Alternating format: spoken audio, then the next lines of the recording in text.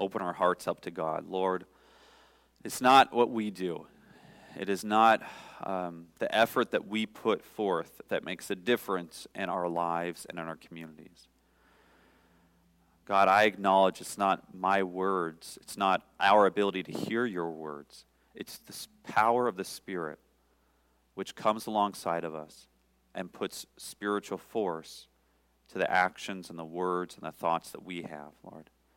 So I pray that in every one of our hearts, wherever we are, mentally, spiritually, emotionally today, that your Spirit would be close to us and begin to speak words of life and speak your word to our hearts, Lord. So please be with us as we look at your word, as we explore what you have for us. In your name, Lord, amen. Amen. So we're in the Gospel of Luke today. This is the first time that we are exploring a New Testament text since the first couple weeks that I was here. We've been looking through Samuel. Last week we did Jeremiah, and now we're in Luke. Brother Edward preached out of Matthew, so I'll give you that. But this is the first time I get to really dive into a New Testament text with you, which I'm very excited about. So let's go through this now. In verse 1, of course, we had this sort of tongue twister thing. I'm going to just read it to you really quick, all right? So this is Luke 3, verses 1 through 2.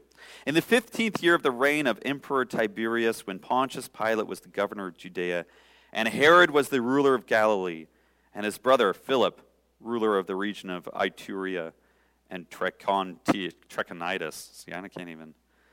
My hat's off to you, Dave. And Lysanias, ruler of Abilene, during the high priesthood of Annas and Caiaphas, the word of God came to John, son of Zechariah, in the wilderness. And when we look at this, let's first kind of think about when this is being written, what's going on here. Obviously, I don't think Luke would give us this information if he didn't have a particular reason for spelling out exactly what this is all about. Luke himself is probably a Gentile. There's not a lot of indication in his letters, but it's by tradition that Luke is a Gentile. We think he was probably a doctor, some kind of physician, writing during this time. And so he's very precise. He's very straightforward. He wants you to know exactly when this is happening. So he gives enough information that we can pinpoint this is probably 28 or 29 AD. 28 or 29 AD, about then, is when all of these people were kind of at the same time ruling in different places. These are actually historical people that we can find outside of Scripture. And if you match up, okay, this person was ruling here and this person was ruling here, about 28 or 29 AD is what we're talking about, okay? And one of the things that I want to point out here, we look at this, he says, in the 15th year of the reign of Emperor Tiberius. So we have a few names here. Tiberius, we have Pontius Pilate. We have Herod, who was he was the ruler of Galilee, but he was like a state-imposed ruler.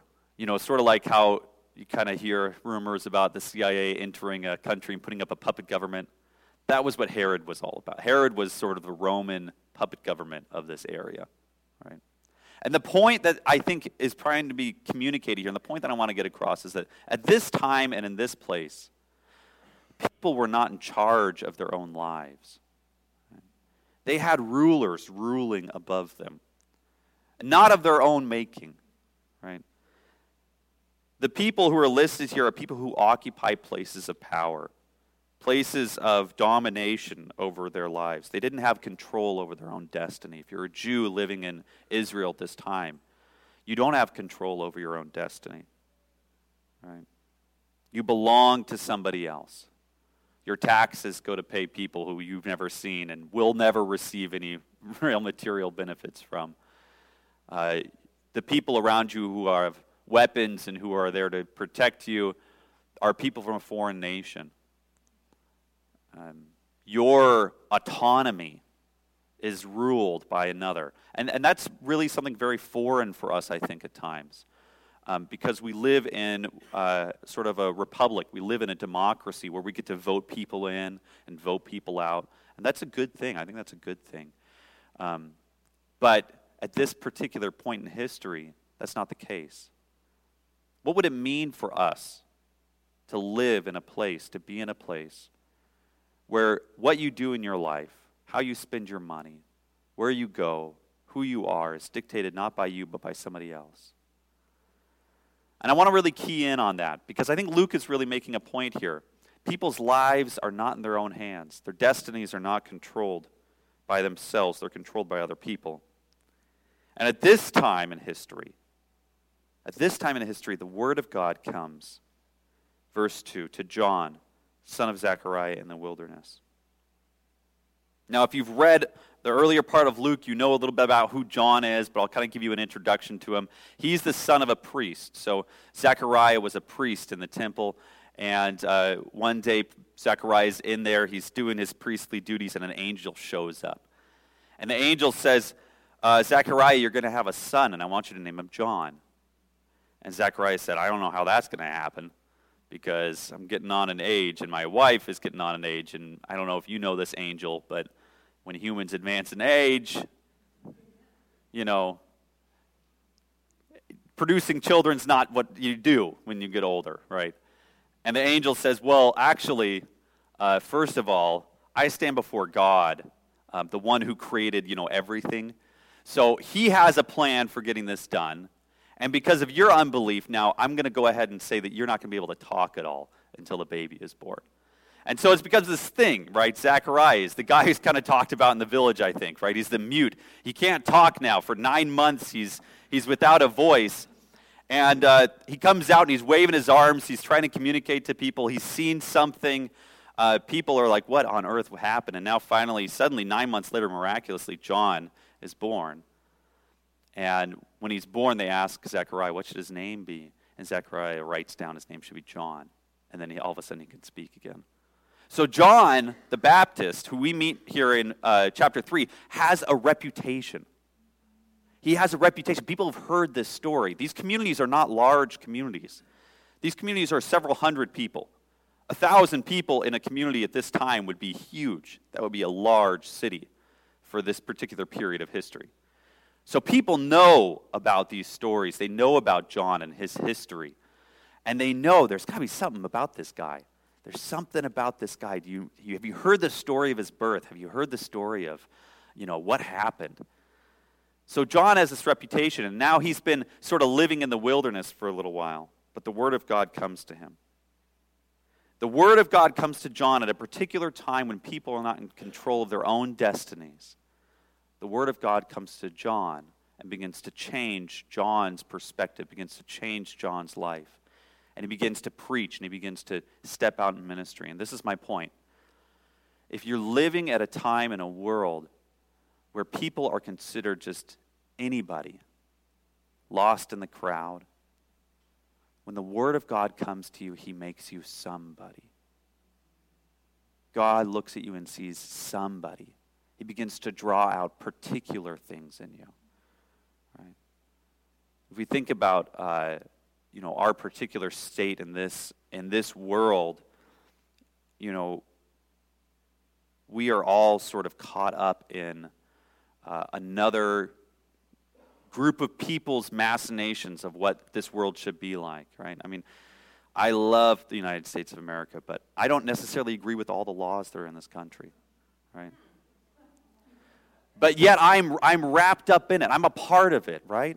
We're all a part of it. We're a part of the societies that we're living in, not necessarily even of our own doing, or maybe even if we disagree with them at times, we're still a part of those things. And I think about that in terms of my life, too. I'm a part of this city. I'm a part of this community. And at times I have space and I have a platform to preach and to, extend maybe a little bit of influence. But ultimately, my influence is kind of small. I get kind of lost in the crowd. I'm thinking about my own family, How many would love to have a little more influence in their own family? Yeah. Sometimes you kind of get lost in the crowd, but when the Word of God comes to you, when the Spirit of God comes to you, He takes anybody and He makes them into somebody. When God looks over the face of the earth, He sees you. He doesn't see any grouping of, He sees you. And He says, I have a particular plan for you. I have a particular vision for your life. I have a particular empowerment for you and a particular future. God is a particular God where he speaks life into us as people. And he takes anybody's and he makes them into somebody's. And that's what he did here with John. So the word of God comes to John. John's living in the wilderness at a time when he would not have power over his own destiny, and the word of God came to him. And so he begins to go out. This is verse 3. Went into all the region around the Jordan, proclaiming a baptism of repentance for the forgiveness of sins. Now all of a sudden, John is somebody. Woo. John is somebody. And people start to kind of empty the towns. They want to come and see what he's got to say. The Spirit of God is moving on this guy. I want to see what's going on here. So they start coming out of the towns, and they meet John in the wilderness. And John is preaching a baptism for the repentance of sins. And that's very interesting. I want to just look at that for a second. Repentance of sins. Now, what's interesting about this is that baptism, as a practice, it was being used among some Jews in this particular time. There was a community of people that produced some of the texts that we have as the Dead Sea Scrolls, if you've ever heard of that. Some of the people that wrote those books were living in a desert community, and they were practicing baptism. They would baptize each other as a way of purification. But baptism as a ritual wasn't widely practiced among Jews, except in one case, and that was when you were a Gentile and you want to become a Jew, then you would be baptized as an act of purification, as an act of supplementing and submitting to Judaism. If you're a Gentile and you want to become a Jew, then you're going to go and be baptized. And when John comes and begins to preach a baptism of the forgiveness for sins, and I imagine people in that time saying, baptism? Why do I need to be baptized? I'm already Jewish. What do I need to be baptized for? And John says, no. This isn't about converting into Judaism. This is about something needs to change inside of your heart. There's something that needs to change, that even though you're already a Jew, even though you're already, brothers and sisters, maybe I'll go as pointed to say, even though you're already a Christian, there's still something in your heart that needs to change. There's still something on the inside that needs to change. Is there something, I wonder, in your hearts that still is holding back a little bit from God? Is there something in our hearts today that needs to be changed? Is there a repentance that we need to do? When we repent, it's not just about saying, I acknowledge that I've done something wrong. It's about acknowledging that you've done something wrong and then turning from that thing. Yeah. Repentance is a process of not only acknowledging wrongdoing, but moving on into a new direction, into a new way of living. Is there something, I wonder, in our hearts that we need to repent of? And John comes and he's very radical, and people are drawing to him. And in fact, a few people in different stories, they wonder, is this guy the Christ?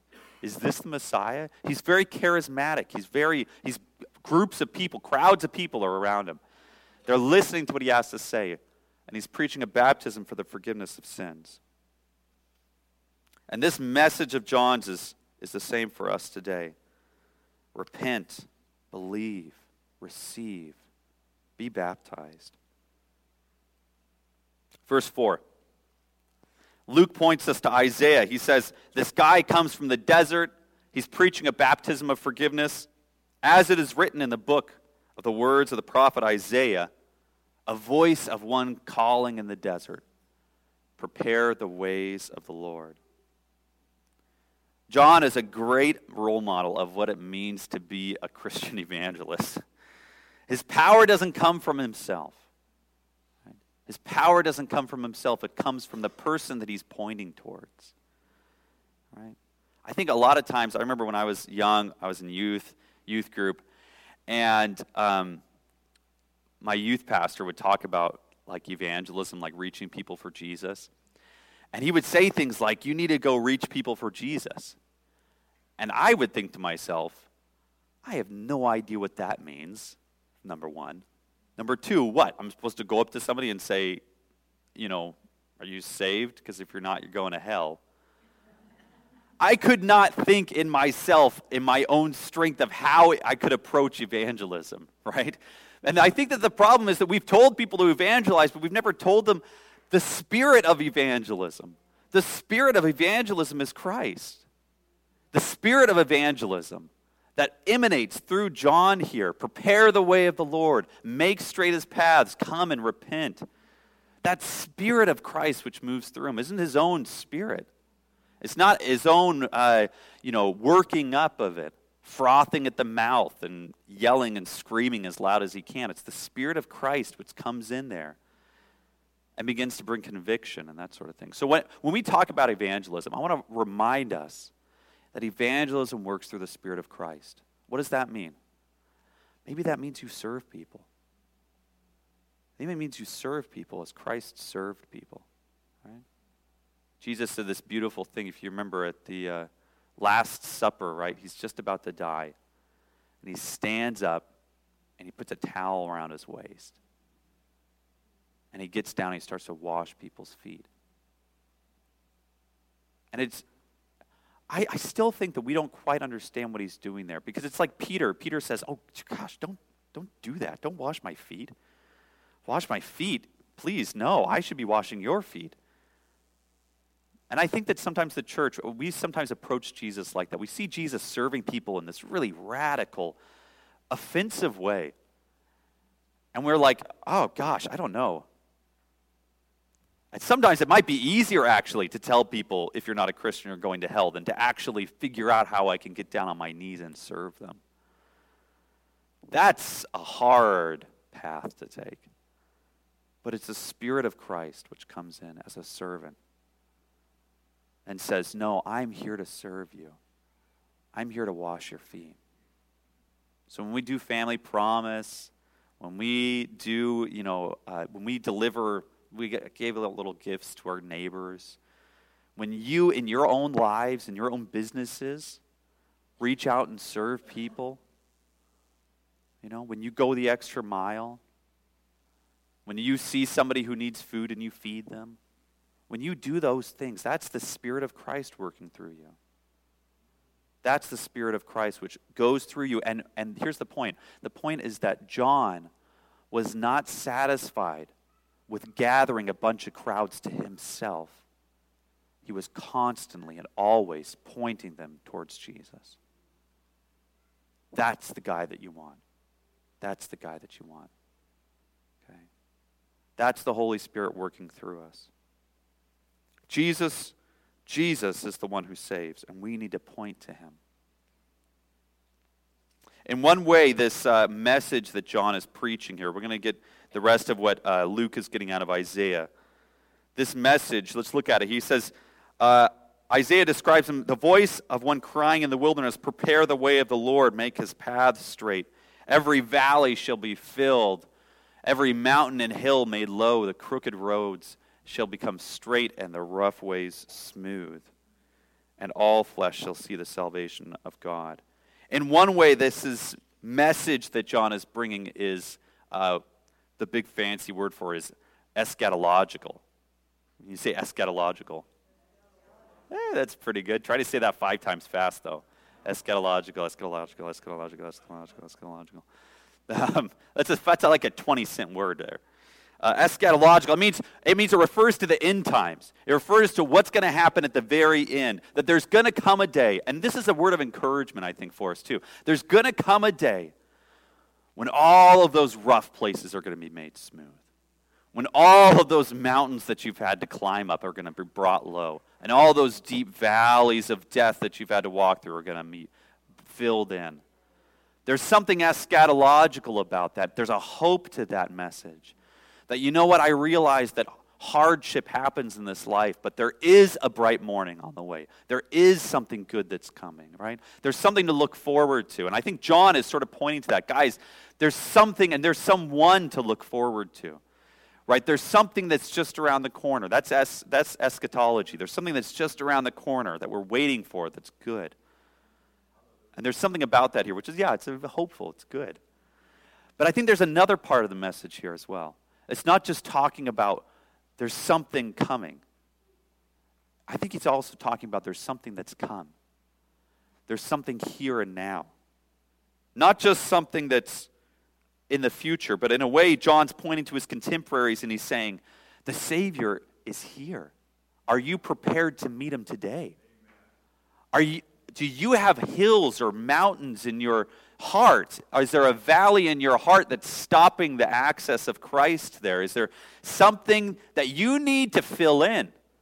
Something that needs to be brought low in your life so that Christ can have a straight path into your heart? Have we prepared the terrain of our heart to receive the Lord? It's not enough that God has offered us salvation through Christ. At some point, you have to stand up and say, all right, let's see where it goes. You have to grab a hold of the hem of his garment as he passes by. There's this song. I don't know if you know this one. It goes like this. It goes, pass me not, O gentle Savior. Hear my humble cry. While others thou art calling, do not pass me by. I'm calling Savior, Savior. Hear my humble cry. While on others thou art calling, do not pass me by. Let me at thy throne of mercy find a sweet relief. Kneeling there in deep contrition, help my unbelief. If you picked it up now, I'm calling Savior, Savior. Hear my humble cry, hear my humble cry. While on others thou art calling, do not pass me by. While on others thou art calling, do not pass me by. Is that cry of our heart, Lord, don't pass me by. Don't let yourself go past me, Lord. I need you now. I need you, Jesus. Is that call of blind Bartimaeus? Jesus, Son of David, have mercy on me. Don't pass me by, please, please. I need a touch from you, please. It's not just something that happens in the future. It's not only a life of eternity that we have to look forward to. There's something today for you. There's something today for you. We need Jesus today. God, I need you in the future, but Lord, I need you right now. Lord, I would love to have eternal life in the future, but God, my life right now needs help.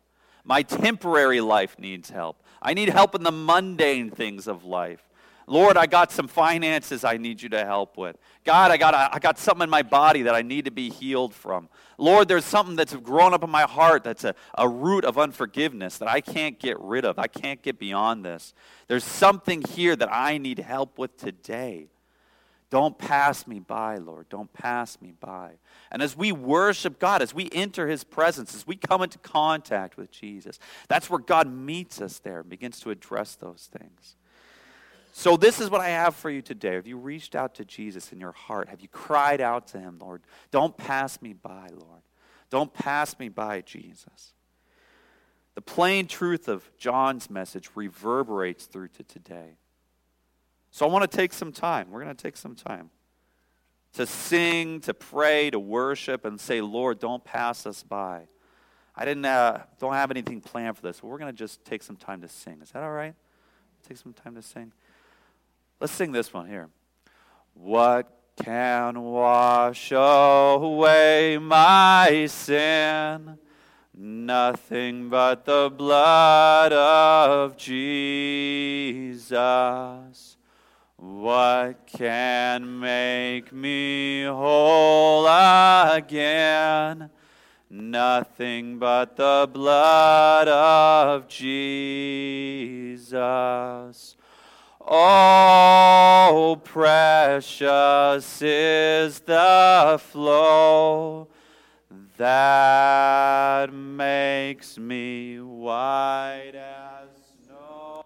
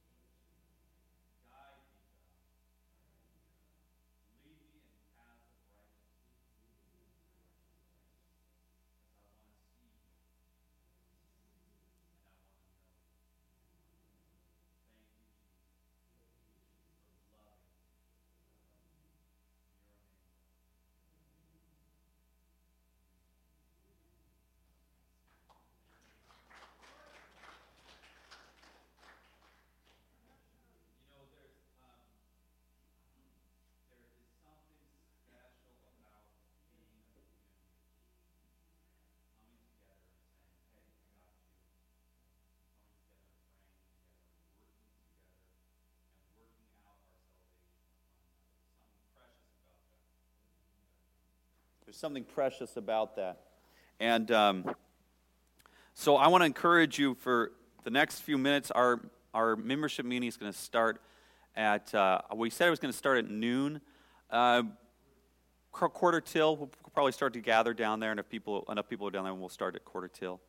But please be encouraged. Would you love on somebody? Would you just hug them and give them a high five? And we have some kids downstairs.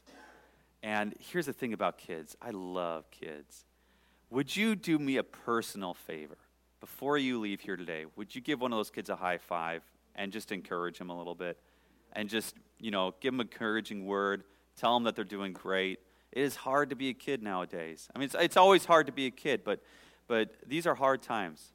All right, so would you just encourage one another, encourage the kids downstairs. If you want to be a member, God bless you. Come downstairs about 15 minutes. If not, God bless you, and we'll see you next week. All right.